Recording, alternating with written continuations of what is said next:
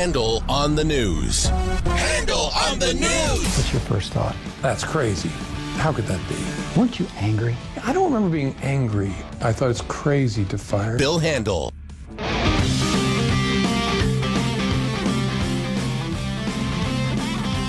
All right, it's Friday now, April the 4th, and maybe today my voice has come back 100%. Yesterday, a little bit raggedy towards the end of the show, but I am taking more steroids right now that if you were to take a look, if I were to show you, my balls are the size of raisins.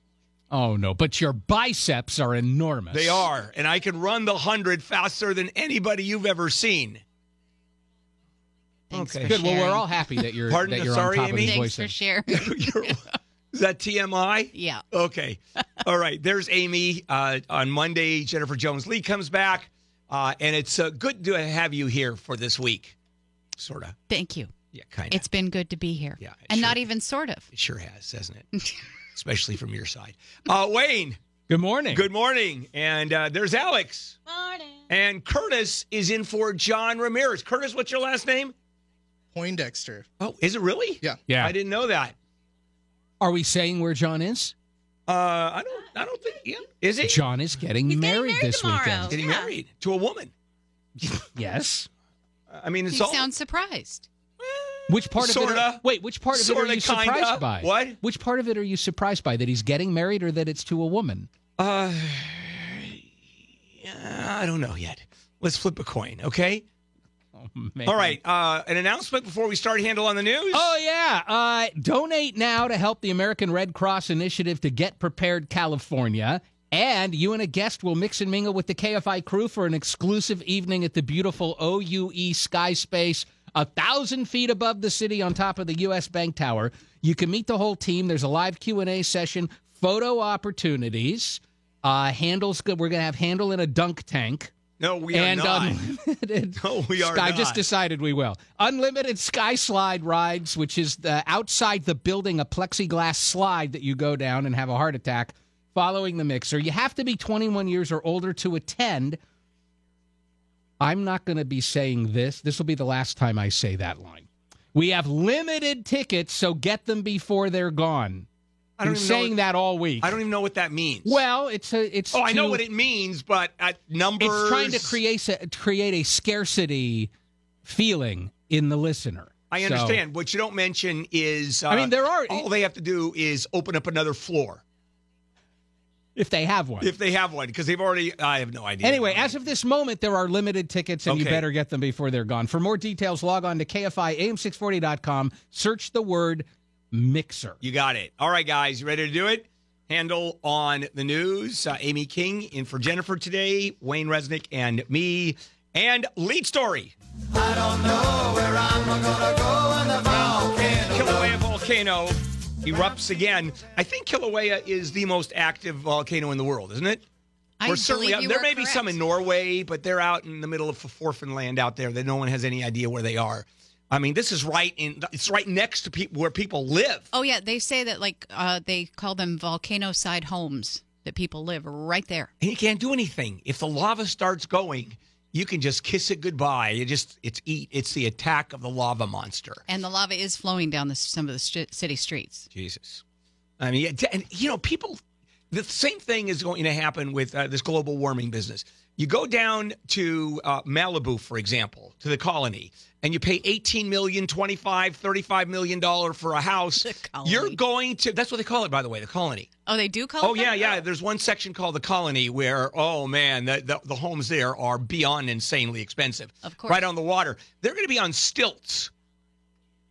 There won't be any sand in 10 years. So it won't be beachfront. It will be waterfront homes. It will be. It'll be like Louisiana. It'll be like the Keys, maybe.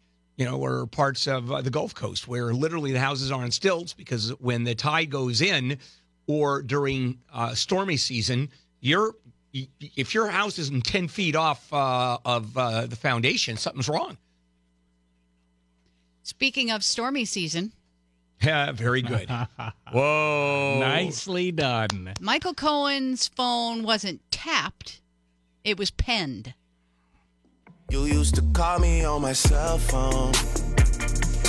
Yeah, feds obtain a pen register. It's like a call log. It's a real-time log before yesterday, which is less invasive because they don't know what's being talked about. Right. They just know what numbers are being called or are calling in. And do we believe that they don't know what's being talked about? That they're not actually listening in? No, I think the feds are pretty careful about this. Okay. And the reason the feds are being real careful because all of this is number one going to be attacked by very good lawyers, and number two, if there is any discrepancy in terms of what they do and not following the rules, that will immediately become public and undercut credibility of the feds on this one. So I think they're going to be particularly careful. And then later on, I want to talk to John Thomas at 9 o'clock. I want to talk about this. I have some theories about the politics of all this and the possibility of, they're now saying, of Donald Trump taking the Fifth Amendment. And why I don't think it's going to hurt him at all to take the Fifth. Except that they're going to go and they're going to play all those different cuts of him going, I just think if you plead the Fifth, you're probably guilty. That's fine. But it's not going to hurt him. It's not going to hurt him at all. It'll be the only president who has ever been a president that would be able to take a Fifth and get away with it. And I'll explain that later on, too. Twitter says change your password, all of you. All 336 million users because they say it was a bug in their system. The bottom line is your password was being stored in their system without any encryption. Right. So the company says there's no evidence that the passwords were leaked or misused. Now, you can take that in one of two ways. Number one, it wasn't, or number two, we haven't found it yet or figured out if it has happened. Yeah. Because the hackers are a lot smarter than they are. So we should mark our calendars for like 6 months from now because it seems like that's the lag time before people finally fess up that something actually Oh, absolutely. bad And so there goes mine. Bill. Or if you start tweeting that you love everyone and want to give everyone hugs, we will know your password was compromised. Right. And so there goes my password, so I might as well release it. Bill123. Damn it. He didn't even want the 123. He tried to just be Bill, but they said, no, you have to have at least one numeral in it. All right, we're going to come back and do more, and your chance to win $1,000. Okay. KFI Handel here. It is a Friday, April the 4th. And let's go back. Except it's May 4th. The 4th. Oh, did I say that? Yeah. It says April up there. Does it? Honest to God, it says... Alex. She put April up there because I don't pay attention to the actual date. I don't care. I just read. Wow. I just read. I read it. That's on Alex. That was me. Here we go. So let me look what she did. Then she didn't write May. Yeah, she didn't. All right. So let me do that again. Hi, I'm Bill Handel. It is Friday, May the 4th. Be with you. Yes. Star Wars Day. Okay, let's do it. More Handel on the news. Amy King in for Jennifer, Wanye Resnick, and me. And we have a former LAPD sergeant. First of all, you're right. Hold on, Curtis. Thank you. Contest. I know. Contest. Because there's nothing more important in our lives in this context. Was that not on that board for you? Of course not. Okay. All right, Curtis. Thank you. Let's do the contest. Your shot at $1,000 now. Text the keyword WIN to 200-200. You'll get a text confirming entry plus iHeartRadio info. Standard data and messaging rates apply. That's WIN to 200-200. The winner is notified with a phone call, which you must answer. Like Denman in La Habra did, he won $1,000. Next chance to win, next hour. All right, now we're back. You were saying, Amy. I was. All right, Amy, more news. Absolutely. The former LAPD sergeant who spent some time in prison tied to the Rodney King beating has been arrested on suspicion of DUI. No more drinks for me. Does the name Stacy Kuhn sound familiar? He's 67 now. Well, when was Rodney King? It was, 20 years ago? When was it? It was 90. Well, the 91. riots were in 92. Right, but then the federal prosecution was right after that. Well, first of all, you had the state of which that Ethiopian attorney. Remember, he had come from Ethiopia and spoke with that sort of British-like accent. He got them off. He got them state off level in Simi Valley. Simi Valley, not guilty, and it just stunned everyone. Well, that, of course, started the riots. And then the feds got him, and he has had 30 months in jail for violation of Rodney King's civil rights. And he spent the entire 30 months in jail, every minute. Anyway, so he's been arrested for drunk driving, and the cops showed up. Usually, if you're a former cop, they give you some kind of a break. But now when it comes to drunk driving, I don't think.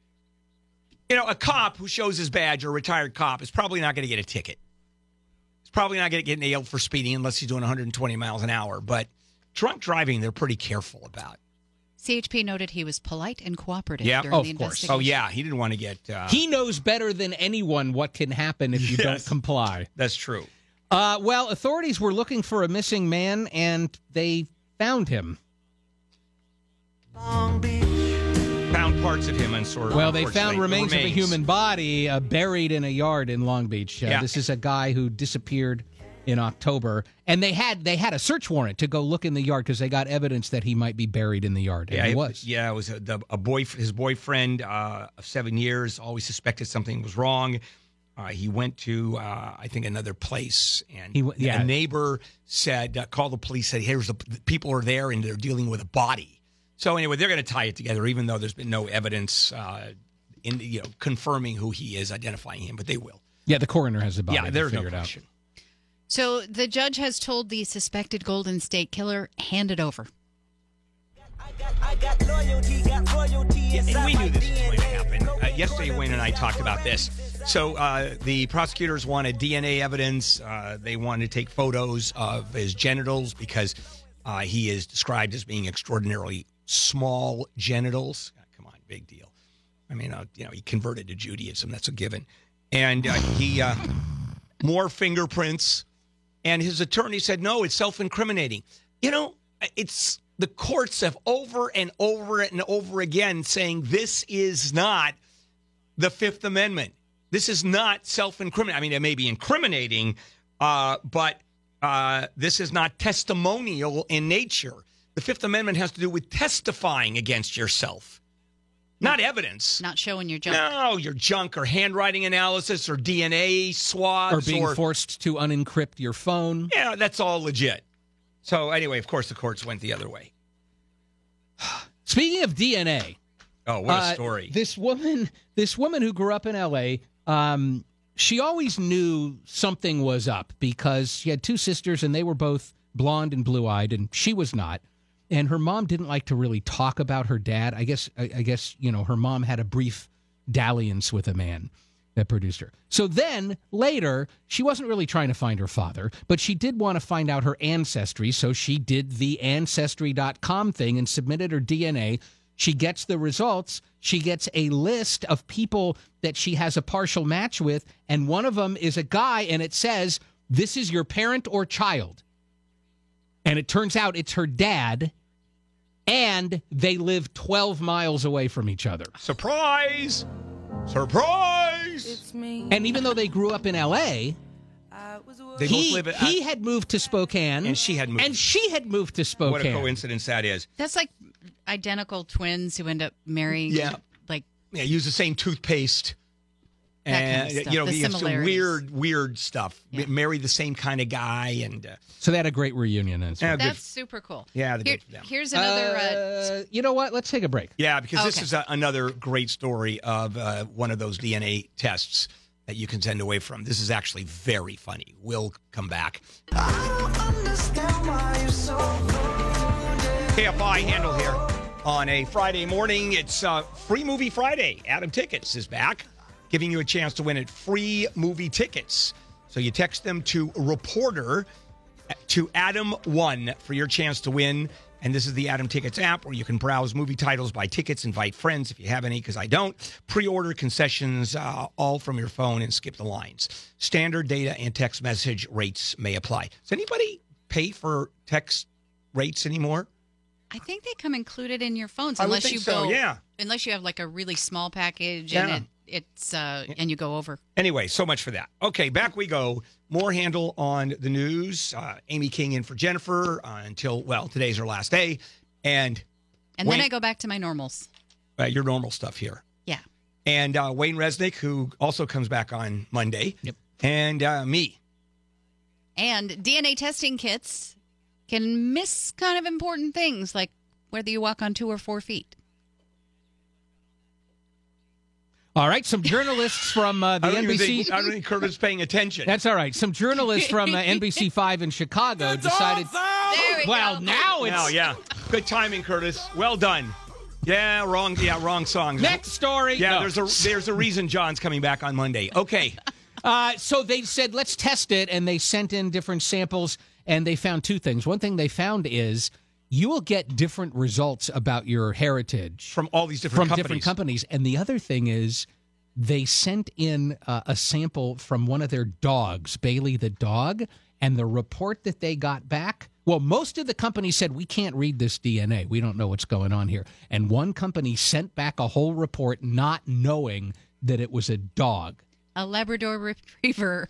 Right. But it did say that he had superb muscle power and cardiac output. And that makes sense And for the size. He had superb power and cardiac output. Yeah, and Did Donald Trump dictate that report for the dog? That's so funny. Remember that motorhome chase earlier this week? And they recovered the children that were in the motorhome and the motorhome, but the guy was missing. Well, he's been caught. Curtis, he's been caught. Curtis, he's been caught music. Oh, boy. Curtis is like, is it cocktail They found him hour hiding. yet? They found him hiding in a rail car. He was taken into custody. Yeah, he without ran incident. when he and they lost him, which is very unusual. And so they're chasing him, low-speed chase, because they don't do high-speed chases anymore. The kids were in the car. They were perfectly safe, but he's going to get nailed. He's going to jail for a long time. Yeah.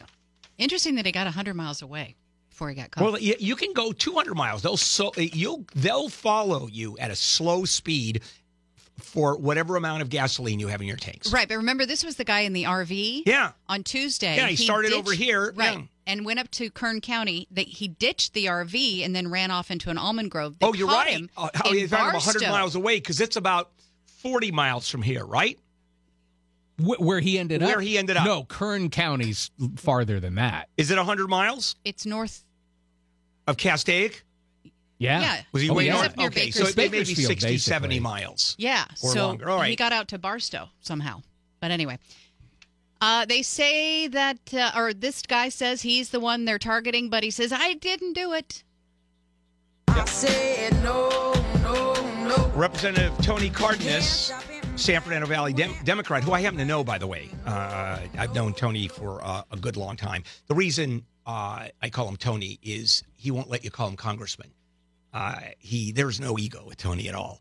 And he's been accused of, back in 2007, molesting a then teenage girl. No corroboration at all. And at least the LA Times is making that point. There haven't been any other allegations. And she said, when she was asked, why are you bringing this up? The Me Too movement. And there you are. This thing is going to swing back big time. And I feel really bad for the Me Too movement, because what it's going to do is it's going to undercut the legitimacy of those people who really were sexually exploited. I'm not saying this didn't happen, but I'm saying you're going to see thousands of these come up. Oh, 20 years ago this happened. Now I remember 15 years ago. And, you're going to see the pendulum swing, I guarantee you, especially if you're talking about one allegation, in 20 years. And it goes back. It's not Charlie Rose, who now I think Charlie Rose has 130 or 280 or whatever the hell number of women coming forward and saying he did it. Matter of fact, he didn't have time to do his TV show. What do Bill Cosby and Roman Polanski have in common? Yes, that, but also they've both been kicked out of the Academy. Academy of Motion Picture Arts and Sciences. Remember after Harvey Weinstein broke with all of his horribleness, and they revised their standards for being a member of the Academy, and with the new standards, they have kicked both Cosby and Polanski out. And apparently, Weinstein out, Cosby out, Polanski out. Now, before that, the only guy who ever got kicked out was a guy who shared his DVD screeners. There you are. He's about it when I watch my screeners. knock, knock, knock. Hey, maybe I could come back in now. Have you ever seen a DVD screener? I think most of us have. Yeah, you know, sure. It is every other word. You're going to go to jail for 5 years, $250,000 fine if you share this with anybody. If you take it in the other room and play it on that other DVD, you're going to jail for 5 years. If you're watching it and your neighbor is walking by, walking his dog, and happens to look in the window and catch a glimpse, out. Yeah, it's crazy. Anyway, I can understand Cosby now being tossed out because it's obviously recent allegations and recent discovery. But Roman Polanski, they've known about him for 40 years. Right, but that didn't stop him from giving a standing ovation. So it's kind of like maybe now they're finally going, oh, I guess maybe we shouldn't revere this person. Yeah, who got a standing ovation? Polanski. Ooh, yeah, no, I know that. Oh. But who else? It was the guy who directed On the Waterfront. And he got a Lifetime Achievement Award. Oh, and he had named names in the communist named a lot Elia of Kazan? And, Elia Kazan. And that was huge controversy there. All right, we'll take a break, come back, and we'll finish this up. Oh, this is so exciting. This was a case that I followed for such a long time, and it finally came to fruition. Yes. KFI AM 640. I got a condo in Manhattan. Baby girl, what's happening? You and your ass invited. So gonna get to clapping. KFI AM 640. Bill Handel here on a Friday. Big stories that we're covering. Rudy Giuliani yesterday on Hannity, or the day before. Just crazy. And we'll be talking to Aaron Katursky more on the Cohen monitoring. That's coming up 7 o'clock. Okay, let's go ahead and finish Handel on the news with Amy King filling in for Jennifer and Wanye Resnick and me, and probably the biggest story of the year so far. I think we could just call this guy the pooper intendant. Wow, very good. And this is a story that came out, and I absolutely love this. It's out of New Jersey. And Monmouth County. And they were trying to look for the crapper. The guy who just was defecating like all over this school. Yeah, especially near the track and the football field. And it was happening a lot. They're like they stumble on a pile of crap on almost a daily basis. And so they said, we got to find out who this guy is. They set up a sting. Set up a little sting and operation. They got him. There he was. They didn't have to do DNA or anything. Those are a lot of fun, when you do those tests. The tests? Yeah, stool tests. Examinations. Yeah, they could with the DNA, but they got him. They didn't even have to because they caught him in the act. Right. We had one of those here at KFI. Did you know that? In the building? In the parking lot. Now, it's urban myth, except I was told by those in the know sources say absolutely true. But that's the same people that were in the OR with Richard Gere when he had the gerbil go up his rear end. Okay, so did we reveal, though, that this was the, moving right along, that it was the superintendent of the school district that was doing this? That was right. He was running at the track right near the school, and he would be running every day. So, is that why he was doing it? It's like when I take my dog for a walk and I have to take a... Yeah. And you join your dog. Solidarity. Your dog squats, you squat. That's a real close relationship with your dog. Why don't we just move on, okay? I think we have enough of that. Speaking of poop, there's some people who have to come across poop and they don't want to anymore, and it's Caltrans workers. They have filed a grievance with the state basically saying, our job does involve clearing brush, picking up discarded aluminum cans, but we didn't sign on for cleaning up this homeless encampments with the human waste and the hypodermic needles. And so they want a 10% pay increase for workers who have to do that. They want to have properly outfitted hazmat crews to clear up the homeless encampments and vaccinations for the workers on those hazmat crews. Outfits. And this is I don't think there's anything unreasonable about this. It depends on what the collective bargaining agreement is, because it's a union that's filing a grievance. And that is, if the collective bargaining agreement says general cleanup, they're That's their problem. Now, they can still argue for the hazmat outfits. And that's what they're arguing. They want a 10% raise, but I don't think that's going to happen if the collective bargaining agreement includes virtually everything. But certainly the safety gear and all of that, there's no issue about that. Yeah, they would. If I worked there, I would just say, you pick up that needle. I mean, come on. You get fired for that. I know, but then I would sue. Oh, of course you would. All right. Okay, safety experts say Missouri would be brainless to repeal this law. Head out on the highway. Yeah, it's the motorcycle helmet law. Yeah, they're more and debating more states are repealing them because under the federal government, it's federally mandated, and the government is basically took away, gave the power to the states to remove the helmet law, and it's the old argument that no one can tell me what to do.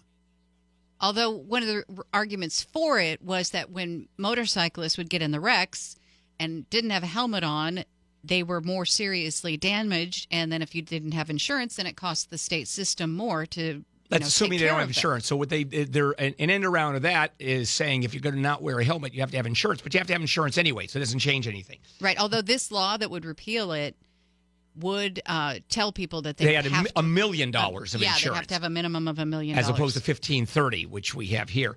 There's another side to this, which actually makes sense for the repealing of the law, and that is that if you wear a helmet, you're going to walk away from more accidents. Mm-hmm. But where you would otherwise be severely traumatized, you'd have serious brain trauma injury, you'll die without a helmet. And it's a lot cheaper to let you die than it is to put you in a facility for the rest of your life. It's just a question of stats. Which is cheaper? Allowing people to die without helmets or having helmets and therefore it's going to cost the state more when they go in the hospital with a serious trauma. I don't care. You can, as far as I'm concerned, you can bash your brains all day long. You could take a mix master and throw your head in there, and it's up to you. But as far as my tax money, well, that's where the issue is. That's where the whole issue is. Let's take a break. We're done, aren't we? Oh, we got through 14 stories. Yeah. Not bad. Okay.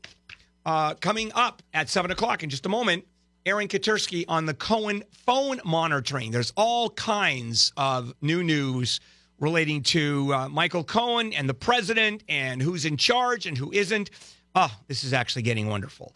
This is KFI AM 640. So I drive a taxi and the traffic distracts me from the strangers in my backseat. They remind me of you. All right, KFI Handel here on a Friday morning.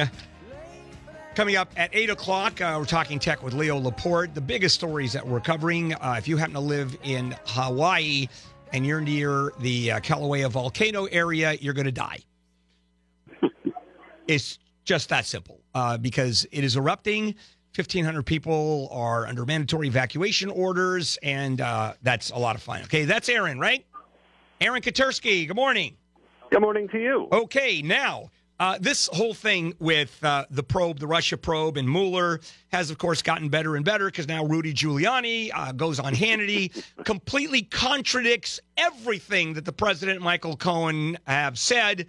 And one of the big stories that have come out of that is that we have now got information that the feds have actually picked up and have tracked Michael Cohen's phone calls, one of which... and this one, how big a deal is this?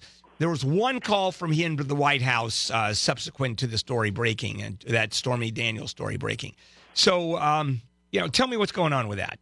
I mean, ultimately, I think it's significant because we know that the feds have been gathering information on Michael Cohen for a long time prior to the raid that yielded all these documents and recordings that they're now trying to sift through for privilege. But before that, we know that they were tracking his phone calls, not listening to the conversations on a wiretap, but through what's called a pen register. They're able to see what numbers are being called and what numbers are calling in. So they know effectively who Michael Cohen is talking to and for how long, even if they don't know the substance of the conversation. But they also were up on his emails, and that seems to be more significant. So they know what he was emailing about in real time. And this all, I think, goes to show that there was probable cause well before the raid to think that Michael Cohen committed a crime. So what is it that got it all started, that put him on the radar? Well, precisely we don't know, but we can make an educated guess that the $130,000 payment to Stormy Daniels is certainly questionable. And remember, he said he did it through a home equity line of credit. He did it of his own volition. Not true. And now we hear that the payment was repaid.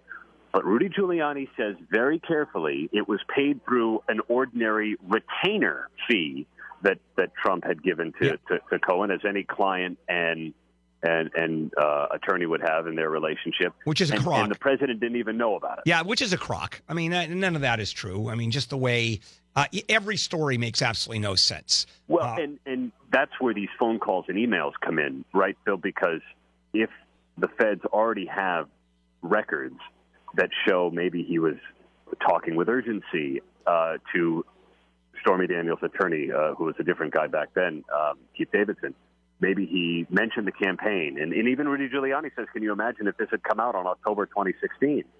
And that made everybody go, well, yeah, and made people curious as to whether this was, in fact, about the campaign. And if it was, there's a potential violation there. Yeah, I think, most of what's being said, the president, in fact, contradicting himself. I mean, between him, Rudy Giuliani, Michael Cohen, everybody else involved in this, they're changing the stories like I change underwear about once a week. And it is, it astounds me. And I have some theories about this, which I'm going to share in a few minutes. And it is, but none of this was under oath. So that changes it completely, right? Well, in Rudy Giuliani's mind, no one has said anything under oath. No one has lied to investigators. No one has violated campaign finance rules because this was all personal funds with, done at personal expense. But I think that an investigator is going to want to look at the money and how it was moved and was it properly reported. I mean, if you can use a standard attorney retainer to make that kind of a hush payment, does it have to be reported to the IRS in a certain way? And if so, was it? So there are all these questions when you move large amounts of money around like that. The banking and tax laws are fairly specific. Now, they're going to have to tie in money paid to Stormy Daniels or to anybody, hush money, as it were, for an NDA, to the campaign. Giuliani is arguing this is a private citizen. This is Donald Trump, and this has happened before, which is hilarious. And then Michael Cohen was just given tons of money. Here, pay off anybody you want. You just take care of it. Here's $35,000 a month. Part of it's a retainer. Part of it isn't. Part of it is in a fund. If anybody bitches or complains about anything, go ahead and pay him off, because that's Donald Trump. I'm sure he's got dozens of these over the years. We know he's settled a lot of cases in which the accusations were extraordinary, and all of them have NDAs involved. How is that going to hurt him? Well, listen, politically, I don't know that it hurts him. I think people understood who Donald Trump was when they voted for him. So, all that may be priced in. The question is legally if it passes muster, and if Rudy Giuliani in his Fox interview brought up October 2016, and can you imagine if it had come out on the eve of the campaign? Like, that's the whole point. If that's why this agreement ultimately was made, and if there are documents, which Stormy Daniels' attorney says there are, to show that there was an urgency, that maybe Michael Cohen said, hey, the president really wants to get this, or the president, or at the time, candidate wants to get this done. If there are statements like that, that's going to muddy the waters significantly. And so I think that's why some of the other members of the Trump legal team were really surprised when Rudy Giuliani said what he did. I've been hearing the word just flabbergasted, ignored. I mean, just crazy. One other one, even if all of this is true, I think that that Donald Trump has a technical out, because even if it was the night of the election, the eve of the election, or within a couple of weeks of the election, it could be coincidence unless there is hard proof we're doing this to affect the election. Yep. If none of that is there, there is not going to be. I don't think you're going to see any kind of court case open up. You, certainly not related to campaign finance, and that may be a tall order, but still, we know that White House aides have told us privately they're really worried about the Cohen case, and even if it's clean from a campaign finance perspective, Michael Cohen could still be under investigation for other payments, for tax and bank violations, and then you wonder, does he come under pressure to cooperate, say what he knows about other things? And once you start questioning the intent and the prior knowledge, that's where it's a mess. Slippery legal slope comes for sure. in. Yeah. All right. Thanks, Aaron. All right. Thank you, Bill. All right. We'll talk again, certainly, on this issue. All right. When we come back, I'm going to give you some theories why I don't think if this blows up, how it's going to hurt Donald Trump. I don't think it is. And even if he takes the Fifth Amendment, the only president to ever have done so, that's not even going to hurt him. And I'll explain why. And in the meantime, when we come back, also your chance to win $1,000.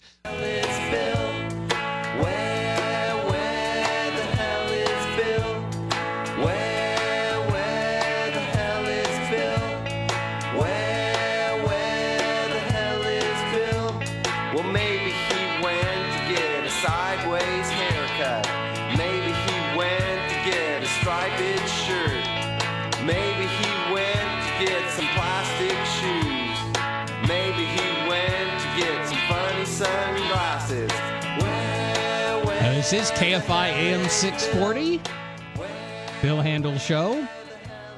He's MIA at the moment.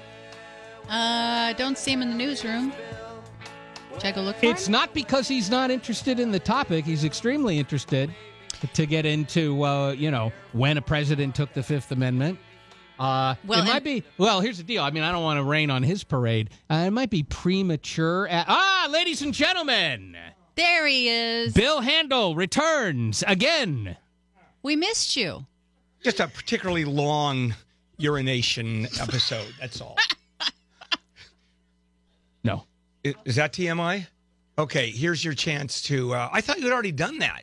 When you would come in, see when I'm doing that. No, I was trying to. No. We can make this. We could have fooled everybody, and here's why. Here's how. Is all you have to do is come back and say, "Here's your chance to win some money." Mm-hmm.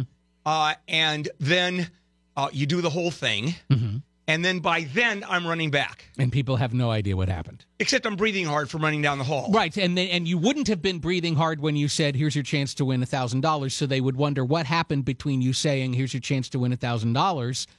And then they play the little thing. And then you're breathing hard. That's because I'm excited about the $1,000 you may win. Your shot at $1,000 now. Text the keyword money to 200-200. You'll get a text confirming entry plus iHeartRadio info. Standard data and messaging rates apply. That's money to 200-200. The winner is notified with a phone call, which you must answer, like Denman in La Habra did. He won $1,000. Next chance to win, next hour. All right, back we go. We just talked to Aaron Katersky in the changes that have happened in the last few days with the collusion, Donald Trump, potential obstruction of justice issue, and a couple of major issues have come up. The big one is Rudy Giuliani, who was on the Hannity Show, and he sandbagged the entire legal team that Trump had. They had no idea that he was going to go on the Hannity Show and say what he did. And effectively what he did is contradict everything that Michael Cohen has said and everything that Donald Trump has said about that $130,000 that went to Stormy Daniels. We now know, according to Rudy Giuliani, that, Trump did pay it, but he didn't pay it in $130,000. He did it in a way that he paid the retainer to Michael Cohen, $35,000 a month, and out of that, was the money that was used to pay Stormy Daniels, so it really isn't. Here's $130,000 hush money, but the president paid it. Did he know about it? I don't know if he knew about it. Not to my knowledge did he know about it. And, of course, the president last time said, I didn't know anything about it. I wonder if he's going to now admit that he knew something about it. I'm sure not. So that issue is at stake, and there is a big problem with that, which I'll cover in just a moment. And then the feds have, in fact, tracked Michael Cohen's phone calls and picked up his emails to find out if there is, in fact, any wrongdoing between the president and Michael Cohen regarding the campaign. For example, paying off Stormy Daniels a couple of weeks before the election. And does that mean that it was done for the purpose of interfering with the election? That is a crime. If it wasn't reported, which it was not, that the money was paid, is that violation of campaign laws? And here's what Rudy Giuliani said. Because it was Donald Trump's personal money, notwithstanding the fact that he lied through his teeth, which, of course, he didn't say, but that's the fact. It was personal money and not paid by the campaign, and everybody's shaking their heads. So all of this leads to two things. Is Michael Cohen going to flip? And as of right now, I'm hearing both sides of that, flip against the president. We know, we've been hearing from pretty good sources that he's going to take the Fifth Amendment. And if he does, of course, that ends the conversation. Unless there's enough evidence for him to tag the president, then they give him immunity, and he has to testify. And this is meeting with Mueller, right? Is this somebody? No, okay, this is in general. This is any allegation whatsoever, but also meeting with Mueller. But at this point, I think at this point, if they give him immunity, he's got to testify. Because he just said he was getting on the Marine One to go to Dallas, and he just said, "Oh yeah, I would like to talk to Robert Mueller," and said that he would do it if there was a way to make sure he would be treated fairly, and said he might even kind of override his team and talk to him. Are you talking about the president? Yeah.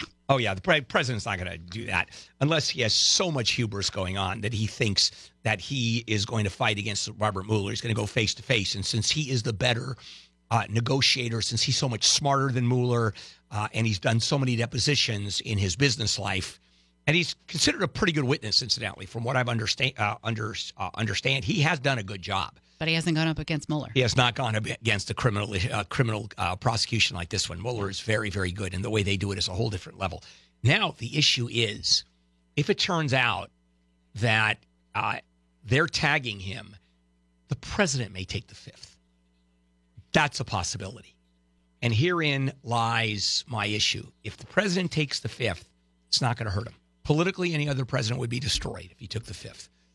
What it's going to do is, if he has to take the Fifth, is simply going to bolster his argument that this whole thing is a witch hunt, and the Fifth is the only way he can stop the witch hunt. What he says is absolutely true, but he knows that Mueller is concocting information that he wants to trap the president.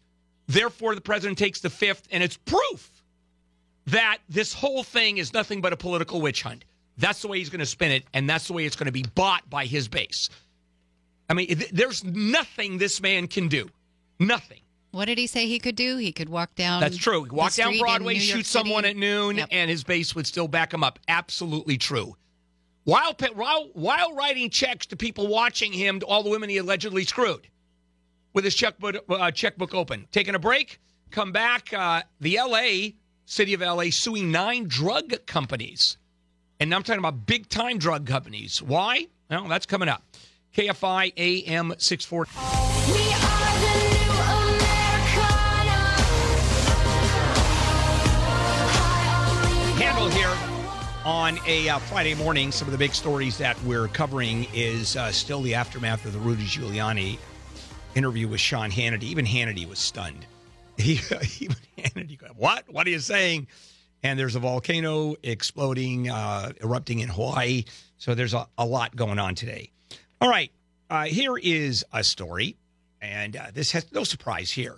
And the city of Los Angeles is accusing the top drug makers, and I'm talking about the manufacturers, the big ones, accusing and the distributors of fueling the nation's opioid epidemic. How?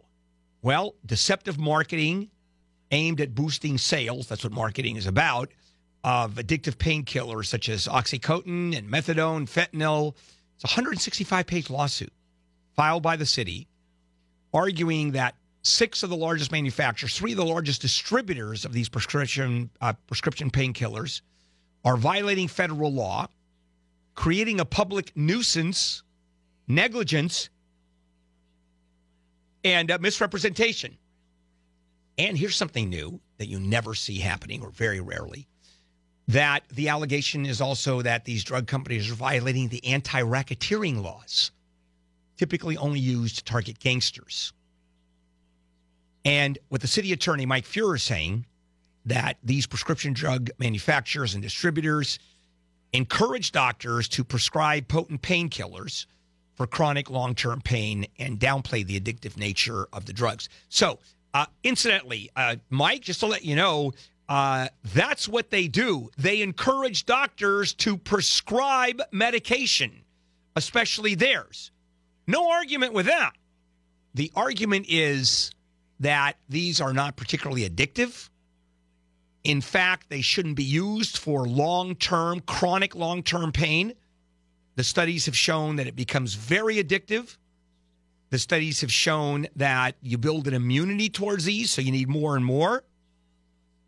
And LA is not alone. Hundreds of municipalities across the country are suing the drug companies. As a matter of fact, a federal judge in Ohio has consolidated 350 of these lawsuits filed by cities and counties and states.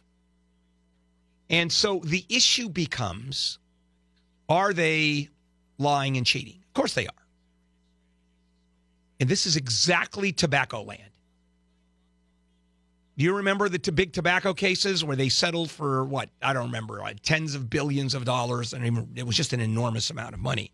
Why? Because the tobacco companies knew how harmful tobacco was and lied about it outright in front of Congress. By the way, not one of those tobacco guys, because they brought in the heads of the CEOs of these companies. They lined up like 11 of them.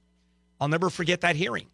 It was a House hearing, and one of the House members asked, how many of you do not believe that cigarettes are addictive and cause cancer? All of them raised their hands, saying, I don't believe it. All of them. Perjury on its face. Not one of them was nailed. But the argument was, the allegation was that, of course, they were lying. They did know how dangerous cigarette smoking is. There was no warning. Matter of fact, if you go back, and this is a lot of years ago, 1950s, 1960s, they would actually have television commercials and ads in magazines. I'll never forget the Chesterfield one. It's a doctor with the lab coat and a stethoscope around his neck holding a Chesterfield cigarette and saying it's good for you, that it relieves nervousness. So if you have if you're nervous and you have this disorder, just smoke a Chesterfield cigarette and you'll feel better. And this is when the studies were showing that tobacco kills. That was by the 60s they knew that. So the lawsuit also targets not just the manufacturers, but the wholesale distributors. Because here's what the distributors fail to do, is to report large and frequent orders of prescription pain pills, which is required by state and federal law. They straight out violated federal law. There was one. There was a 2016 Times investigation, LA Times investigation, showing that Purdue Pharma, one of the big ones, and they're the maker of Oxycontin. And is it Oxycontin or Oxycontin? Cotton. It's Contin.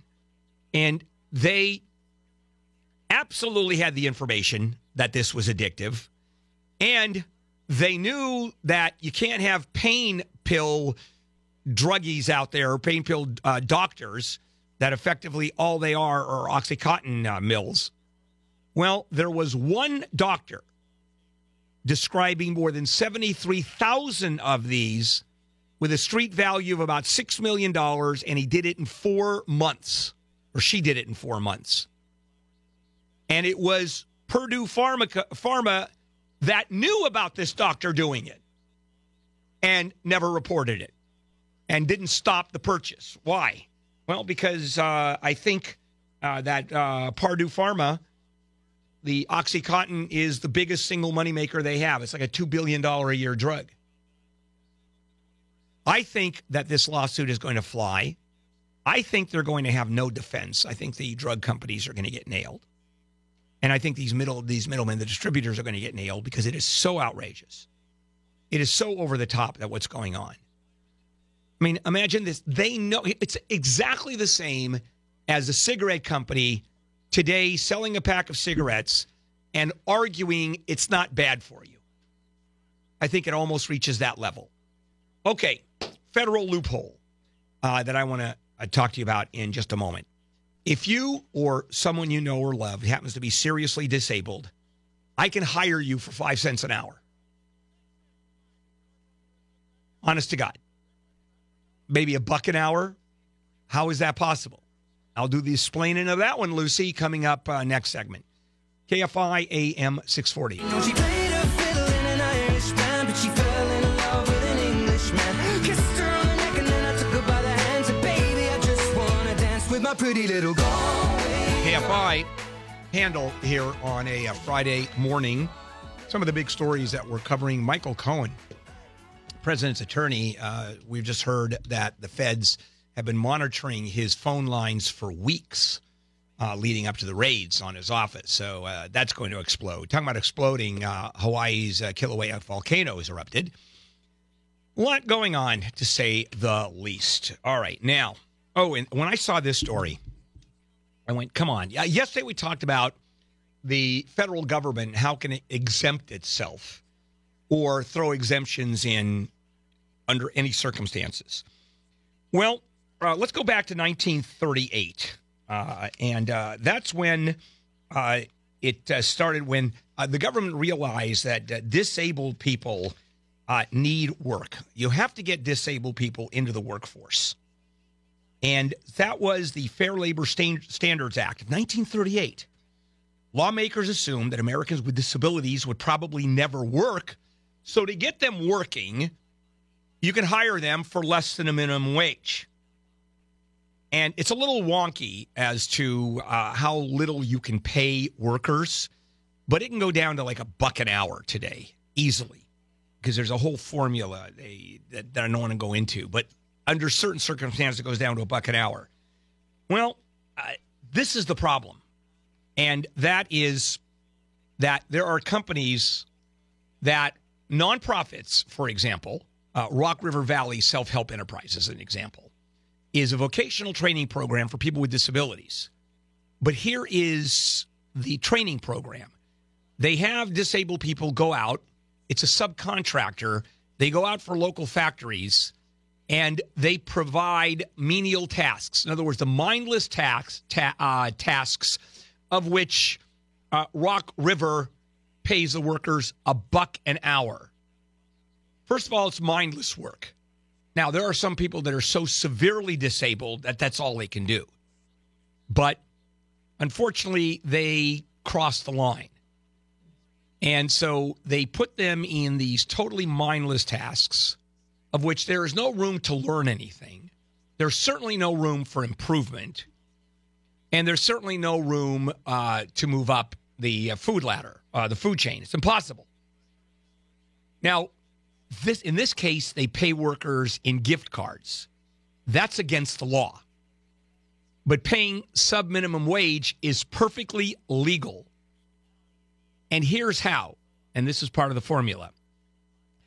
Workers with disabilities cannot perform a job as well as a person who's not disabled. And then the formula is, to what extent is the person with a disability less able? So let's go the other way. If a person who is fully abled can, in fact, engage in a task 3 times faster than someone who is disabled, then you can cut the disabled person's wage to 1/3 of what the able person is able to do. So you have people, let's say you're paying someone $10 an hour, and you bring in a severely disabled person who does the work 10 times slower. There's your $1 an hour. And that's perfectly legal. Well, these are done under exemptions, which have to be approved by the Department of Labor. Unfortunately, it was very easy, except it's changing. Oh, it's changing because we have changed as a society. It's not a question of just putting disabled people into menial jobs. It's a question of taking disabled people and mainstreaming them, putting them into jobs where they actually do something other than just help the organization. In other words, let's look at disabled people with a look at disabled people, as opposed to all they can do is sweep floors, for example. And if they do it 10 times slower, they get $1 an hour. So that is changing completely. In February, Alaska, and this is a red state, by the way, bars employers from paying workers less, even with disabilities, less than the state's $9.75 an hour minimum wage. In other words, they're changing it. They're undoing it. New Hampshire did it in 2015. Maryland did it in 2016. Now, keep in mind, it's been legal since 1938. So I think you're going to see, obviously, federal law change. But I wanted to share with you the concept that we in America, in dealing with the concept of helping disabled people, allow them to work for $1 an hour or $2 an hour, being taken totally advantage of. Life is changing, which is good, So what the advocates are pushing for services that focus on independence, integration, over the isolation of mental institutions or segregated workhouses or segregated facilities, halfway homes, that sort of thing. Let's bring them all in. It's a neat way of doing it. It really is. I like it. All right, coming up, Talking Tech with Leo Laporte. Leo's going to join us, and the end of Windows, I think, is what we're going to talk about. Yeah, let's do that with Leo. This is KFI AM 640.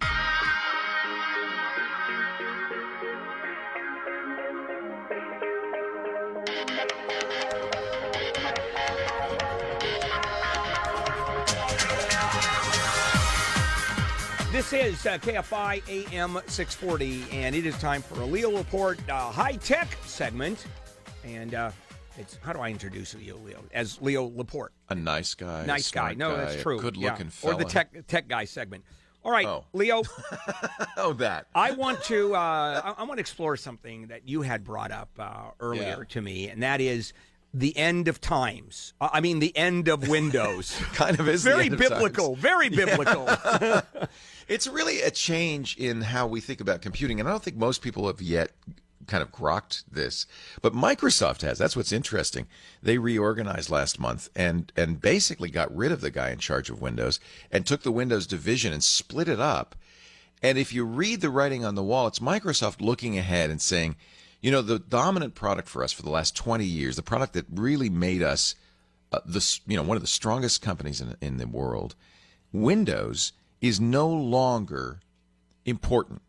This is kind of stunning. I mean, there are a billion people use Windows. Yeah, what do people do for an operating system then? Well, if you think about it, it's not that you don't have an operating system, and people will still buy Windows, but it doesn't matter. And if you think about how you use a computer these days, really, whether you're using Mac, Windows, Chrome OS, Google's Chromebooks, iOS, or Android, most of your interactions with the outside world are the same. You're basically using a browser. The browser, in a way, is your operating system. And the platform, the thing that programs rest on, is the internet now, is the web now, not any particular operating system.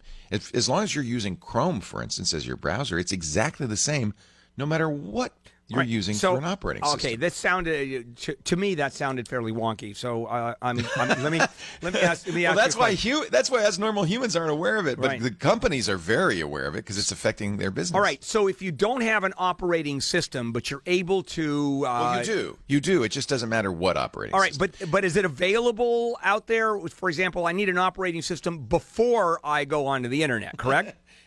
Yeah, but you don't care what it is the point. And I see.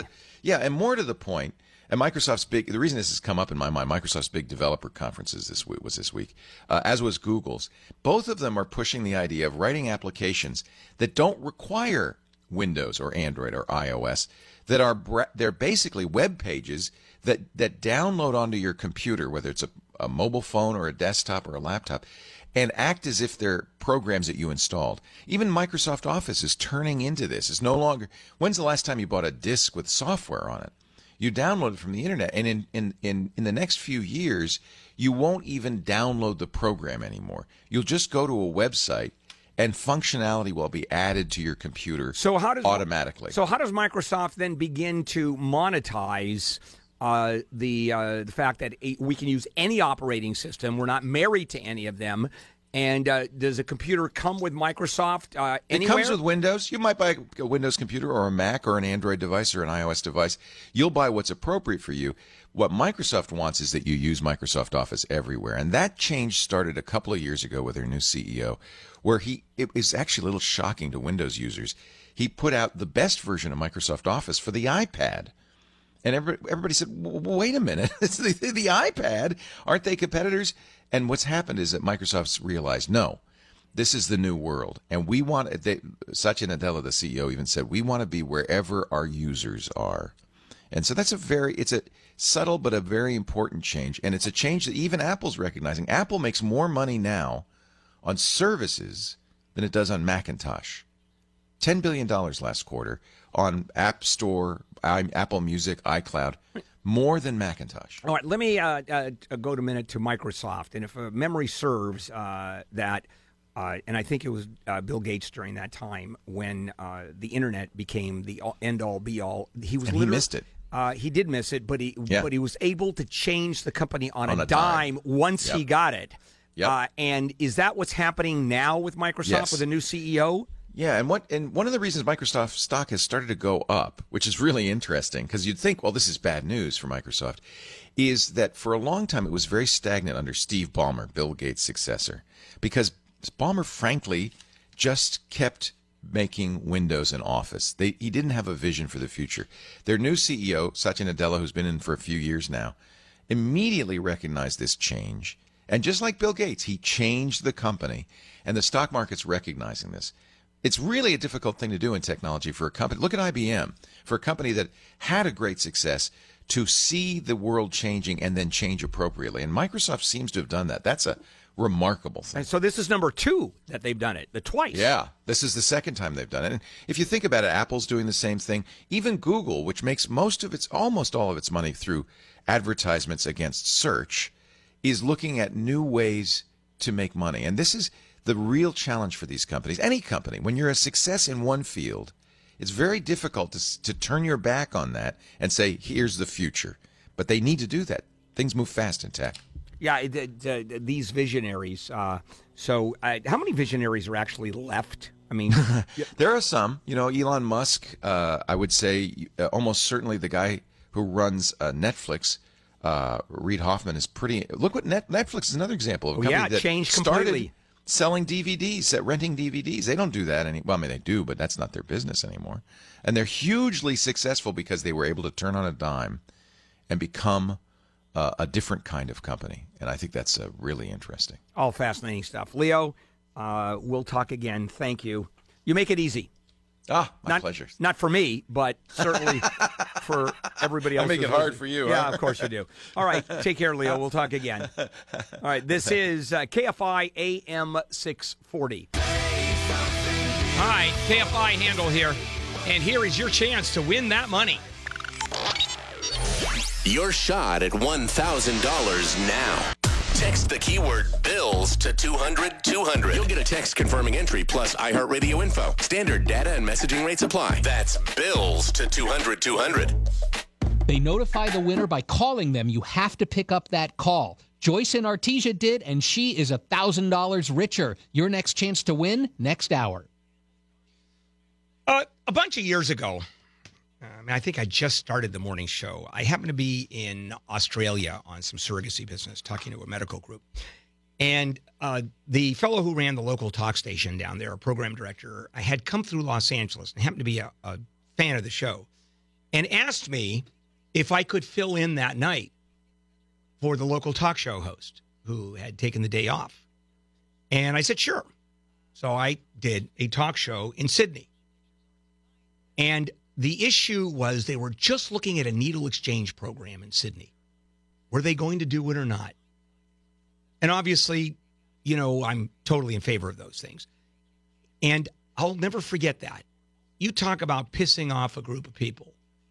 So there was huge controversy going on with the majority of people thinking the city should not do a needle exchange program.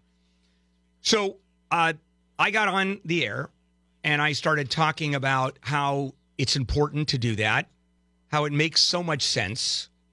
And then I ended, it was call-in. And then I think I ended the monologue with, and you Aussies don't know how to run a city and you don't know what the hell you're doing. Phone lines were good. I got a huge number of phone calls, I might add. Boy, you talk about the hatred. But the point is, here we are, so many years later, still talking about needle exchange programs, even though there's hard evidence saying they work. Some cities are now responding to the opioid epidemic by saying we'll have a safe space for using heroin. Not just a needle exchange. I'm talking about sitting down, putting your arm out, injecting the old heroin into your arm, and then saying thank you, and getting up and walking out the door. Even with the centers supplying the needles and the syringes, which I don't know the legality of that, but certainly a safe place to use those drugs. Well, there's a lot of resistance there, starting with the feds. You can imagine Attorney General Jeff Sessions, first of all, warned that the facilities would violate federal law, which is probably true. The Justice Department said it's a crime, not only to use illicit narcotics, but to manage and maintain sites on which drugs are used. And also you have the NIMBY, not in my backyard. You can have all the programs you want. That's probably me. I love it. Great. Just don't do it near me. Not interested. But here's the problem, is that all of the arguments talking about how dangerous those places are and facilitating the use of drugs in a safe environment is harmful, because that means drug use is going to become more prevalent. Because if you make it easy for druggies to have a safe place, they're going to do more. They're going to increase their drug usage. They're going to tell their friends. And you're going to have just a bunch of people coming in, and the area around it will have an increase in crime and drug usage. Well, there's been a few studies. Real studies done. One in Europe, the European Monitoring Center for Drugs and Drug Addiction, they did a study last year, and the researchers at the Lankenau Institute for Medical Research in Pennsylvania, which is a nonprofit medical research organization, both of them came up with similar findings. And that is drug use actually dropped. Crime in the area actually dropped. There is no connection between an increased use, increased number of people. Just isn't true. So, for example, marijuana, right? Marijuana is a gateway drug. So now that you have recreational marijuana being used, look at the explosion of heroin addicts. Well, how about the fact that it's the opioids and not the marijuana? You think that's a possibility? So a bunch of cities are trying it. Do I think this is going to happen? Yeah, I do, actually. I think that it's going to make it healthier. I think if needles cannot be handed out and new syringes, I think there'll be people there that will warn folks that are about to inject themselves, saying, hey, we've got Hep C to worry about. We've got all kinds of diseases that you're dealing with. We have AIDS you have to worry about.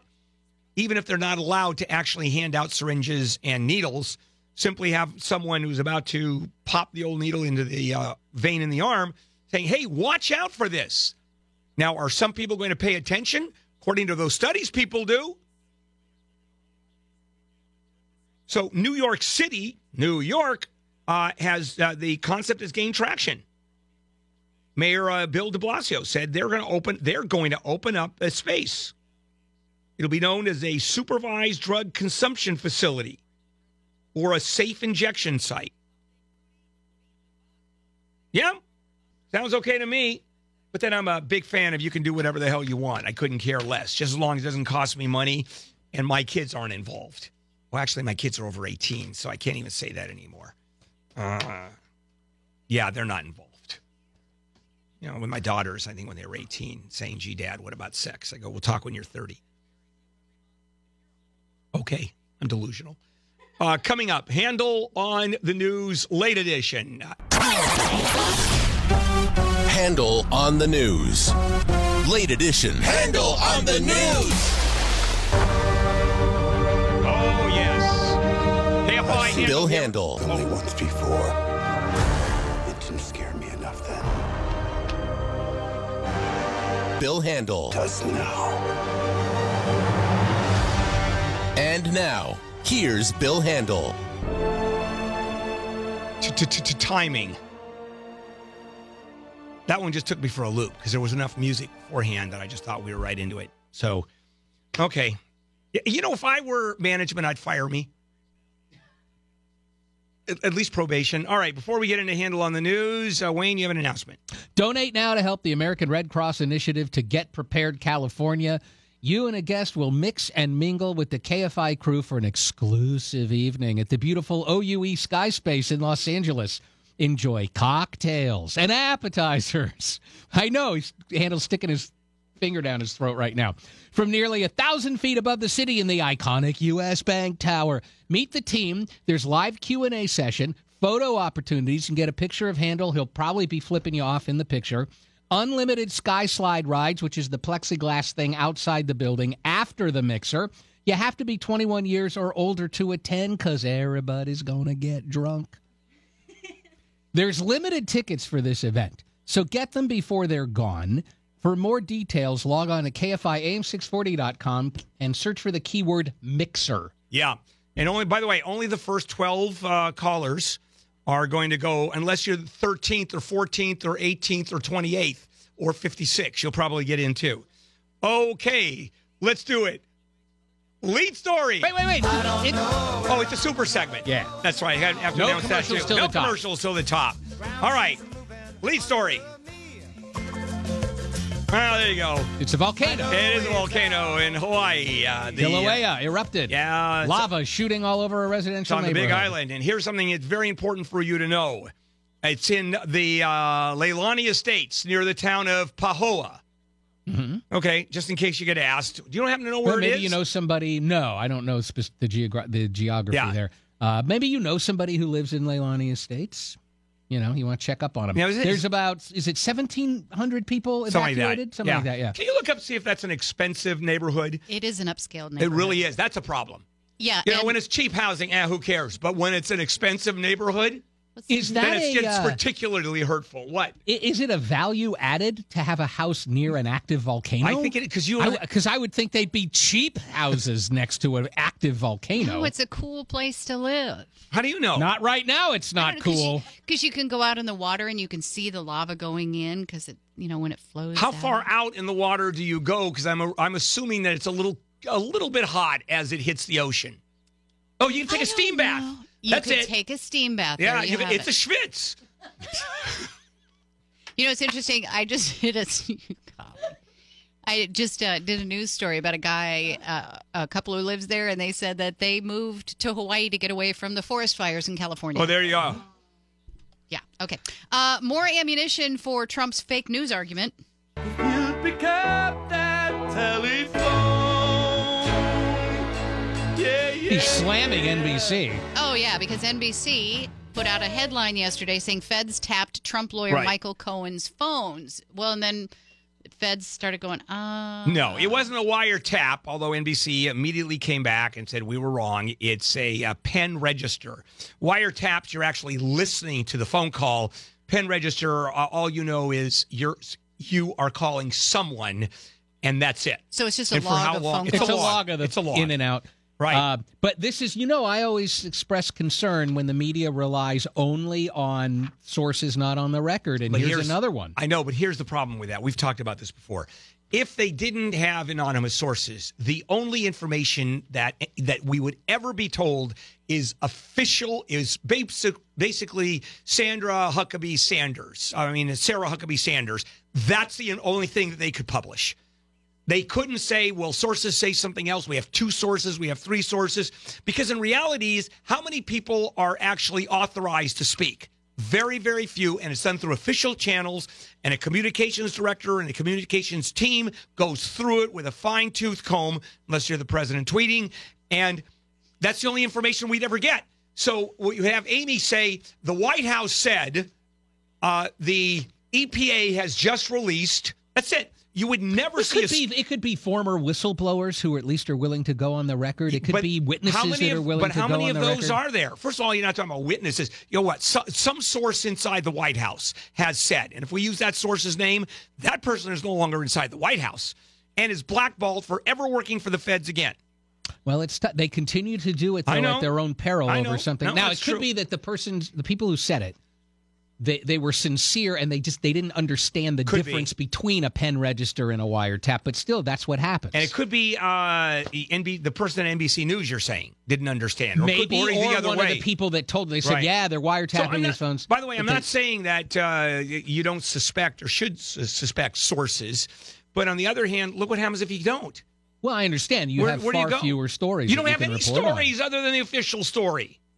Okay. All right. Hey, this is very scary. The Golden State Killer suspect apparently one time went to the police chief's house who fired him to try to kill him.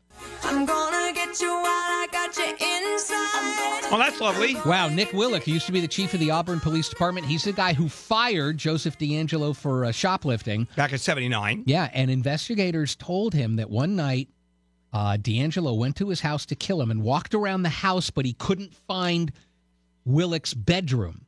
And that's maybe the only reason that Willick is alive today. And here's what's interesting. Short time after DeAngelo was fired, he gets up one morning. His 4-year-old daughter is there in the bed with him. He goes, hey, what's wrong? He goes, Dad, last night someone was looking in my bedroom window with a flashlight. Oh, jeez. How big a house was it that he couldn't find the guy's bedroom? Well, maybe he couldn't figure out which room was the bedroom because it was dark. Okay. A Bay Area congressman wants to buy your guns back, or else. Yeah. I mean, literally buying back each qualifying weapon. I think he's talking about military style semi-automatic assault weapons. Mm-hmm. And he wants to buy them back just before passing a law that say it's illegal to even have them. And if you don't turn them in, here are your choices. You turn them in. And we'll pay you for them. We'll pay you, or you're in violation of the law. And we'll prosecute you. Yeah. So what are the chances of this actually going anyplace? So what's going to happen first? A flying pig driving a tank or up in the air, or this bill passing, or anything like this? The tank is up in the air with the pig driving. That's correct. It? Yeah, that'll happen first. You're right. This is very interesting. Criminal gangs are really starting to use drones in ways we could never have imagined. Because we hear the stories about somebody flies a drone over the prison yard and drops some drugs. Well, apparently, last winter, the FBI had set up a hostage rescue team on an observation post to keep track of a situation. The next thing they know, a bunch of small drones are buzzing them and flushing them out, and they totally lost situational awareness. And it's just one of the ways that these criminal groups are using them. You know what they're doing now? They're flying drones over police stations constantly to see who's going in and out, to see if they can identify anybody who might be snitching on them. That's so scary. And how do they ever stop that? It's almost impossible. Well, you'd have to actually have some kind of a blasto razor gun that would shoot them down, a laser, not a razor. Because registering those drones isn't going to do it. Well, yeah, but registering them might. If you're, what does the NRA do with that one? You don't want to take away drones from good law-abiding citizens. Only the bad guys will use drones. If you have a registration, And it's all database, of course, so it's all instantaneous information. That's only after you capture or shoot down a drone, then you can maybe find out who it's registered to. But what if you never catch them? Well, you could. There's some technology. There's a lot of technology that you could use, almost like transponder information being sent out. What's that thing? The EDM, not EDM, the electromagnetic pulse. Could you do that and just pop them out of the sky? Absolutely, sure. It's just a gun, that you see in all the bad science fiction movies of the 30s and 40s. Right. You have this gun with a circular barrel, and then the neon light goes through it, and then zip. You've got there has to be a way of doing this because as difficult as this is going to change law enforcement completely. Yeah, they have drone jamming. SWAT teams will be in trouble. It's just there'll be no situational awareness. You're not going to be able to put anybody on a rooftop. They're going to have to figure out how to use to bring the drone jamming technology that they're using in Syria. They're going to have to find a way to make it usable here, which it's not right now. Well, and then you have just someone flying overhead, and you don't see that's a problem. It's easy to say you can't fly in a flight path because that's a geographical area. But let's say you do have legally the ability to fly over a neighborhood or fly over a commercial building, and all of a sudden that becomes a center for the SWAT team because something is happening next door. How do you stop it? How do you know which one is which? How do you know who if they're criminals that are sending down signals in real time? And this is all done via cell phones, YouTube. They're streaming the video to YouTube, and then people on the ground who are part of the criminal gang can look at the video and monitor what's going on. When it comes to U.S. troops, will they stay or will they go? Bring 'em home, bring 'em home. It'll make our generals sad, I know. So President Trump has requested options for reducing the number of U.S. troops in South Korea. He made the request to the Defense Department ahead of the what'll happen meeting. What'll happen? Yeah, no. He's asking what will happen. Oh, yeah. What do we do? Give me some choices. And I've got a theory about this. And if this thing pans out, if there is a legitimate peace treaty, and at this point it looks pretty good, although Kim Jong-un, of course, has a history of duplicity that is astounding. But let's take it to give everybody the benefit of the doubt. You may find the DMZ disappearing because they won't need it anymore. You may find that part of the deal is American troops leave the border, and only the South Korean troops will be there. It'll just be a Korean issue. Although the president did say this morning, again, he's talking, but he did say that's off the table. That's not one of the things they're talking about. Obviously not now, but what I'm saying is Eventually. I think that is the end piece of this thing is, and then it'll be hilarious because North Korea still won't let people go over the border. And then they'll Can you take imagine over the South mass Korea. exodus? So it'll be like the Mexican border, where you'll see Border Patrol, except the difference, North Korea Border Patrol, it'll be like the Berlin Wall, where people try to cross it. They got shot. And so you'll see North Koreans attempting to cross the border, and they won't. It's going to become the U.S.-Mexican border, except with a lot of guns and a lot of people being shot and helicopter gunships and maybe a nuclear weapon or two, but tactical, small. I'm kind of hoping for a better outcome. Closer to home, Rancho Palos Verdes, home of the very swanky Terriana Resort and the Trump National Golf Course. They might get to vote there on an ordinance. It would require those two places to put panic buttons on the premises for their employees. Hey, Curtis, they might put panic buttons there. Panic button music for their please. employees, I say. Panic button music? Oh, yeah. All right, he's panicking and hitting buttons. Anyway, and it has to do with a woman complained that she was assaulted. I think it was at the Terriana. And so now they're saying they should have panic buttons. Well, you think about it. How many maids, housekeepers, et cetera, who are so vulnerable get hit up by businessmen, for example, that have gone down. They're drunk. They come up to their room and they call for room service or whatever, or they come in during the day and there's a housekeeper. Who was it that I just heard? Was it here? I just read it this morning that like 80%, 75% of housekeepers have been sexually assaulted. Seriously? That's what I heard this morning, yeah. I don't know. I don't remember where I got it. It could have been either I read it or the unnamed radio station that while I was channel surfing. Okay? Yeah. Okay. That I never tune into. Well, it couldn't have been that because that would mean you tuned away from KFI, and we know that does not happen. Yeah, especially George Norrie this morning. I think it was Martian anal probes again, wasn't it? Hey, diamonds may be forever, but Trump doesn't have to be. At least not his name on a building in New York. What's my name? Oh, What's my Now, name? this is the co-op, the group that controls the condo owners, probably an HOA then.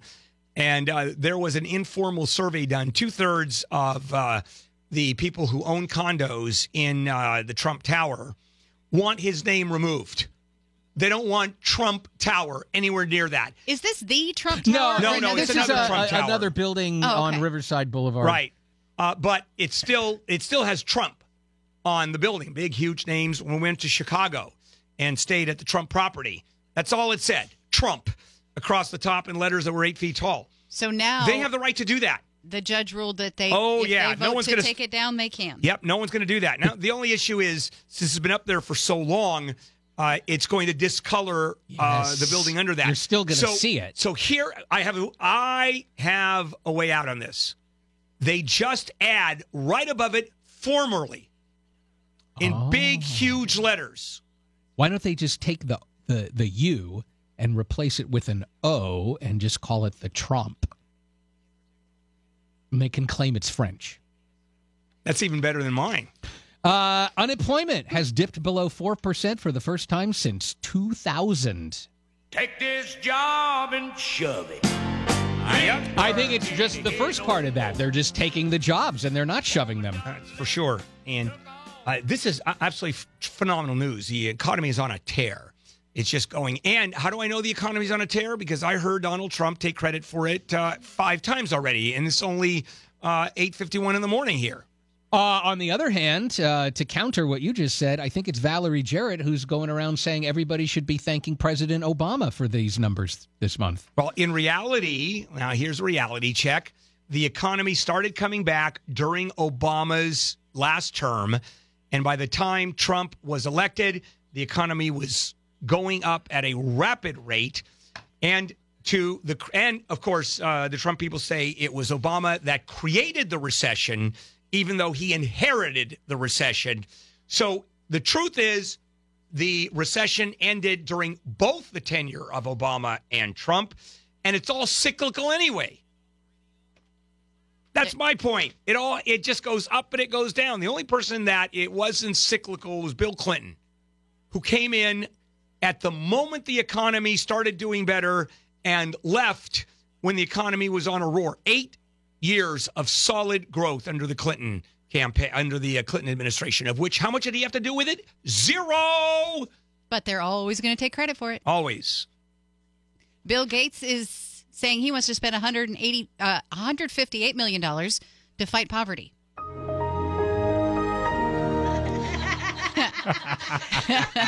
Nice. The Bill and Melinda Gates Foundation says it will spend that money on the issue over the next 4 years, but they didn't really say how they would spend the money. It's going to be pilot programs. It's going to be studies. I mean, what they should do is take $158 million and fine 158 million poor people and just hand them $1. That would help. Or they could hand it over to the city, because isn't the city going to spend $140 million or something like that on homelessness? They could just give it to us. Speaking of money, the White House wants to cut $11 billion from the budget. And I know what you're thinking. Wait, didn't they? Here we go. Here we go with timing again. Didn't they just pass this $1.3 trillion omnibus? This That's doesn't off the table. touch any of that. And it's what makes this interesting. It's $11 billion to be cut. It was originally $60 billion to be cut. So that's been winnowed down. And targeting some of the funds, energy stimulus programs, may touch healthcare and agricultural programs, although that's not going to happen. No, they would fight never that go like crazy. So it's this president, this administration hates alternative energy, and so you'll see federal alternative energy programs disappear. Which, and I just want to bring up a point, is that if you remember the president during the campaign, Hillary Clinton talked about jobs, and the president said, when he became president, we're going to save the jobs. West Virginia coal miners, for example. There are 75,000 West Virginia coal miners. There is 10 times that many in the alternative energy segment. 750,000 people. And that number is exploding. It's the fastest growing segment in the country. But we don't believe in that. So we're going to cut federal programs, training programs. We're going to cut research programs, grants. Why? Because, number one, global warming doesn't exist. It's a hoax. And, of course, alternative energy really isn't a good idea. What we really have to do is simply dig for more oil, more natural gas, because the only footprint we want is a size 12 shoe from... Let's move on. John DeLorean's widow is suing his company.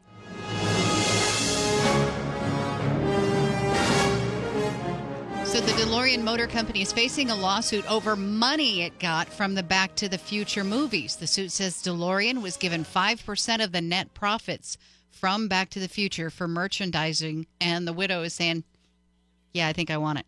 Well, she's saying she owns X number of shares of stock, and she didn't see any money, and the DeLorean Motor Company has not distributed, I guess, has not distributed income that it got. So it's a lawsuit between her and DeLorean. I didn't even know DeLorean Motor Company was around. I haven't seen a DeLorean since the Back to the Future movies. You can actually buy a DeLorean. They're about $25,000. There are enough DeLoreans flying around and enough parts that are out there that for $25,000 you can actually take an old one and refurbish it or buy effectively a brand new DeLorean. Does it come with a flux capacitor? It probably does not. Not under the Trump administration, it won't. Oh, and real quickly, no Nobel Prize for Literature is going to be awarded this year. It'll be awarded next year. But you know that the Nobel Prize Committee does not have to award a Nobel Prize every year. No. There have been years where they just said, no, thank you. So that's what they're saying for literature. And it'll be some obscure poet that comes out of Tierra del Fuego that no one ever heard of. Yeah, but why aren't they giving it out this year? Because they're riddled. The board that hands out the literature prize is riddled with a sex scandal right now. Turned out that Harvey Weinstein was on the Nobel Prize board, and it was very embarrassing. Okay, we're done. Coming up, John Thomas with the Thomas Guide. Oh, we've got a few things to talk about. And then Foodie Friday. Cinco de Mayo's coming up. What does that mean other than you're getting drunk? Not much. Okay. KFI AM 640. Time for the Thomas Guide to all things political. John Thomas on the Bill Handel Show. Cambridge Analytica filing for bankruptcy has been vilified for activities that are not only legal but also widely accepted. The siege of media coverage has driven away virtually all of the company's customers and suppliers.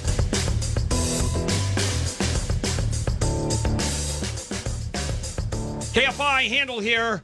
And it is Friday. It's time for the Thomas Guide to Politics with John Thomas, our consultant extraordinaire. And John, just before I say hello, do you have something to say? Bill, it's Free Movie Friday with Adam Tickets. Wow. It's back. Wow. They're giving you a chance to win free movie tickets. So, Bill, will you text them now? Okay, text reporter to Adam1, that's ATOM1, for your chance to win.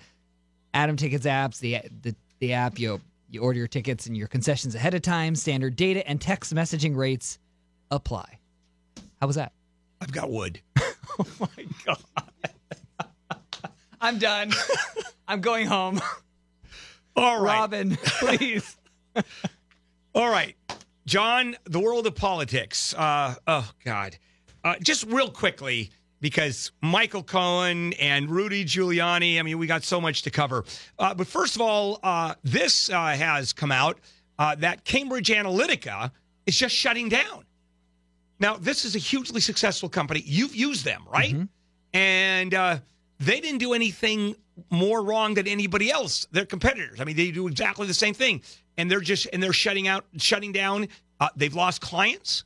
Yeah, this is a classic case of brand challenges. It's not so much that their product was wrong. Product was fine, as good as anybody else who supplies that kind of product. It was that the CEO got caught on an undercover tape talking about how he can extort people and puts prostitutes in people's hotel rooms. That's not so good for the brand, the image of the brand, and also just the broader idea that they got something that they shouldn't have got, that they might be a bad actor, poisoned the well so much that lots of consultants I know pulled their business from them simply because they didn't want to receive a call from a reporter saying, "Why are you working with Cambridge Analytica? I see a $100,000 bill." So was it the CEO? Was it his actions that did it? Was it the fact that they used that information wrongly because they were hired to do the oppo research anyway? And so I don't quite understand, other than the CEO. I think it was the 1-2 punch. First, the idea that they improperly used people's data. They got something they shouldn't have had, although technically it was Facebook that gave it to them. But that started the controversy, and then the extortion remarks kind of sealed the deal. But it just goes to show, the guys that and remember, you also have a disgruntled former employee from Cambridge who's been on the talk show circuit for the last 2 months, just slamming Cambridge and how they unlawfully or unknowingly inappropriately use this data that they got. So I think that also did the deal. There was a spokesman against the group on every news station. Now, Steve Bannon was vice president at one time, right? Did he found the company? I don't believe he was the founder, but he was around the same time that it was founded because a billionaire who put the seed capital in, Bannon went with that billionaire. It was the Mercer family. Got it. And then so they're toast. But here's the thing. The CEO is going to have a tough effort finding another gig. But all of those data geeks and the product, they're just going to reassemble under another name. And do the same thing. And remember, there are, domestically, I'd say there are 3 or 4 companies that provide that exact product. So it's not as if they had this, magic in a bottle that nobody else had. It's they provide data analytics packages that lots of campaigns use. All right. You're pretty tied into what's going on with the Trump folks. Rudy Giuliani went on Sean Hannity, and even Sean Hannity was stunned at what should have been just puffball questions. And what kind of damage did Rudy Giuliani do? And his team is sandbagged, or so the reports are coming out. So give us the insight on that.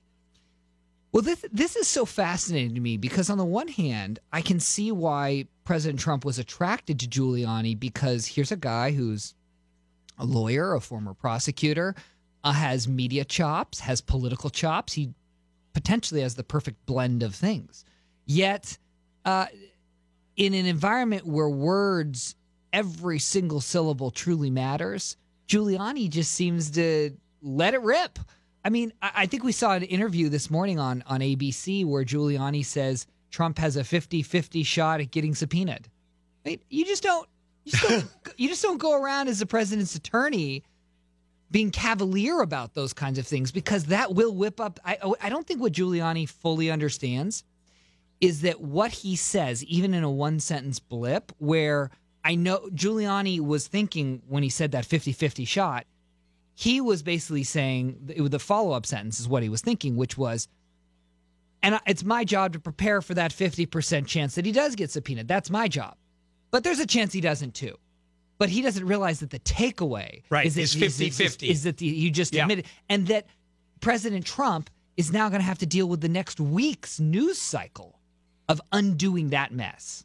Giuliani totally contradicting everything that Michael Cohen said, everything the president said. You remember that Air Force One impromptu press conference, and effectively calling them, saying that that's not what happened. Here is the truth, and that is the president did pay the $130,000, but he really didn't pay. What he did is they gave Michael Cohen $35,000 a month for effectively doing nothing, but just to take care of things, which, of course, is ridiculous as far as a retainer is concerned. What kind of harm do you think there that you're now getting 3 different stories? Well, Giuliani said later that evening to the Washington Post that he had Trump's authorization to make that particular statement. Did he? Well, look, I think he probably did, because it makes sense from a broader legal shift to if you can alleviate any criminality that Cohen might have done there, that perhaps Cohen might not flip on Trump. Got it. So I want to take a break and I want to come back because there's two issues there. And that is maybe they did everything they should have in terms of any criminal liability. And the worst thing they could have done for political, they could be politically attacked for political liability. Although I don't know if there's ever going to be political liability with Donald Trump. I can explain that. Please, we'll come back. And then also your chance to win $1,000. I'm starving. Food. Glorious food. Do you know how to cook, or do you just know how to put trash in the oven and then put it on a plate? It's Foodie Friday with Neil Saavedra on The Bill Handel Show.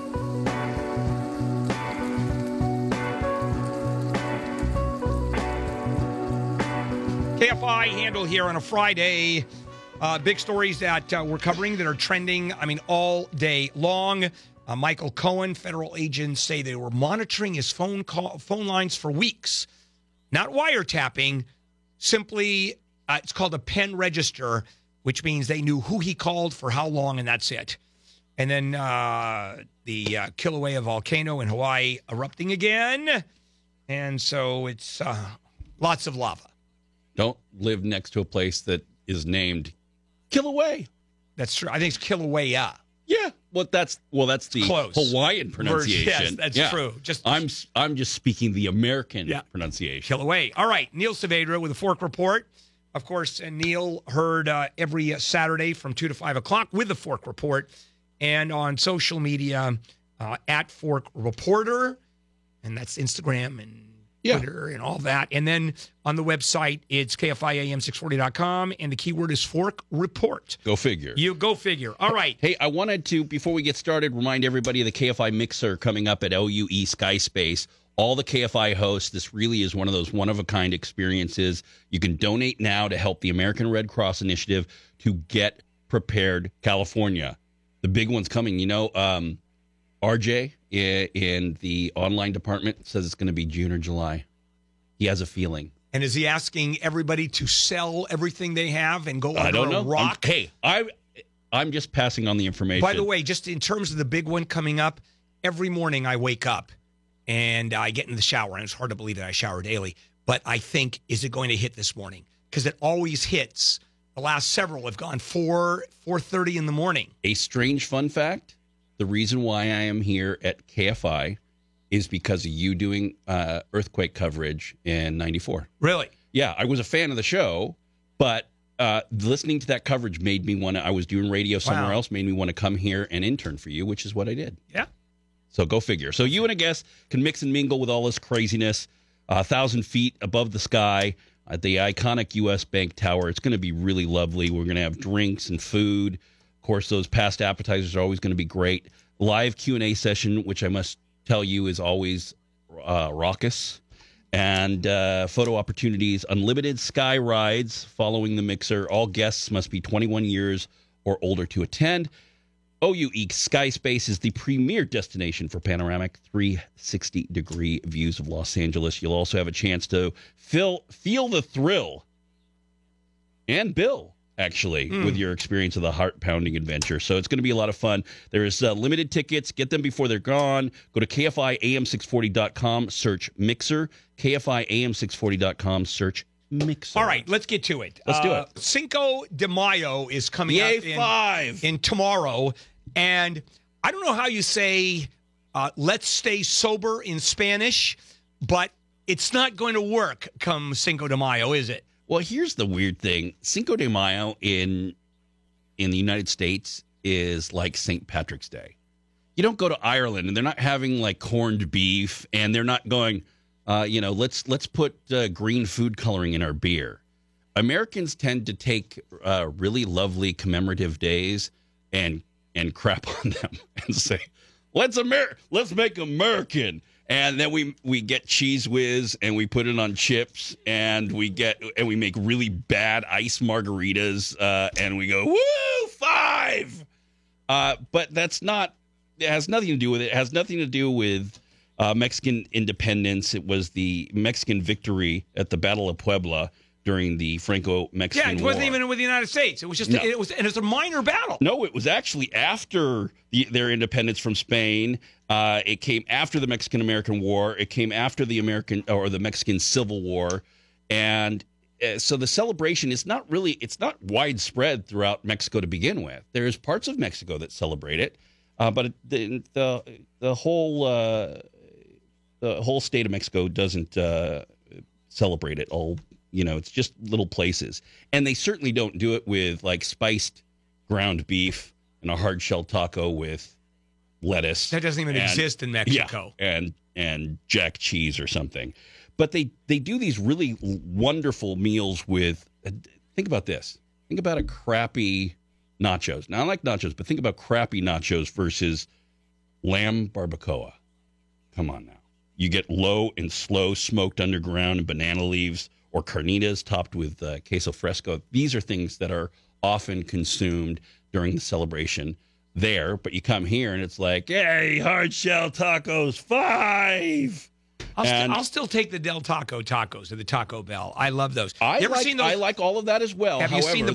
Have you ever seen auténtico. You ever seen the boxes of the meat delivered to the Taco Bell? And it's hilarious. Real. Printed on the cardboard. Real meat, and then there's an asterisk at minimum of 10%. No, I'm just making that up. You're full of crap. I am. Actually, can I tell you something about I love them. Yum Brands and Taco Bell? And for all the poking and prodding that Taco Bell gets, Taco Bell was at the forefront of making their food more nutritious. Before anybody else, they were taking sodium out, putting better ingredients in. I really do love as their a tacos. vegetarian, as a place for vegetarians, it's great. And I know that everybody likes to poke at them because they're fast food, but I tell you, they were at the forefront before everybody else was taking garbage Now, out. when you talk about those great dishes, Cinco de Mayo, the lamb barbacoa, for example, and you're talking about their version of the nachos. Where do you get that? Is it available at virtually all good Mexican restaurants? No, it really isn't. And this Puebla in Mexico is considered by many the gastronomical capital of Mexico. So you're finding the very authentic foods that are used to celebrate Cinco de Mayo, things like mole poblano. And love holy moly. Yeah, you know it. Yes, holy moly. Let's take a break real quick, and we'll come back because I'm crazy about mole. Yeah, we'll also get into for the Americans that are celebrating Cinco de Mayo, get into the best cures for a hangover. Yeah, that's a good one too. So we'll be right back with all of that. KFI AM 640. Breaking rocks in a hot sun. I fought the law in a law one. I fought the law in a law one. I needed money cause I had All right, we're back. Handel and the morning crew. Neil Saavedra, Foodie Friday, just before Gary and Shannon show up on a Friday. Tomorrow it's Handel on the law from 6 to 11 o'clock. And Neil's show, of course, is 2 to 5 o'clock tomorrow afternoon with the Fork Report. All right, Neil, Mexican food, going to just finish it up real quickly before we get into hangovers. Cinco de Mayo, tomorrow, great food, lots of booze. It's not just hard shell tacos and, nachos and bad margaritas. There's actually such thing as good margaritas. And you make a good margarita, and you will never, ever go back to that syrupy garbage. Are you a blended margarita guy or on the rocks? I'm on the rocks. Okay. Yeah. I've never cared much for, a Slurpee for my booze. See, I love that. And I'll always drink. I drink all of those, Mai Tais, and hold the liquor. Because the liquor gets in the way of the taste. Mai Tai is a lovely drink if done right. Mai Tai, it should be layered, it should be colorful, and you should drag the straw from the bottom to the top while you drink. Oh, there's a whole science to it. Yeah, it's lovely. But the only thing that I really do blended, if I'm going to do something, would be a pina colada. My favorite one. Have you ever had a tuna colada? No one has. It's literally one can of tuna to like a liter of pina colada. It's fabulous. And you put it in a blender, do you? Oh, yeah. Wow.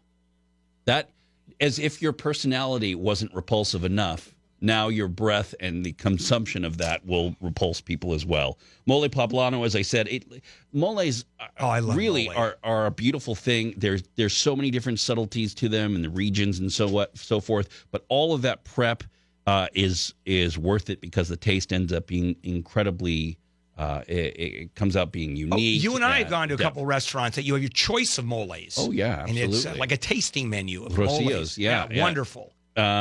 Chalupas, which are not the chalupas that you think here, fast food wise, but chalupas are this fried thick tortilla topped with salsa, shredded meat, chopped onions, maybe some queso fresco. And they're really lovely, kind of a street food.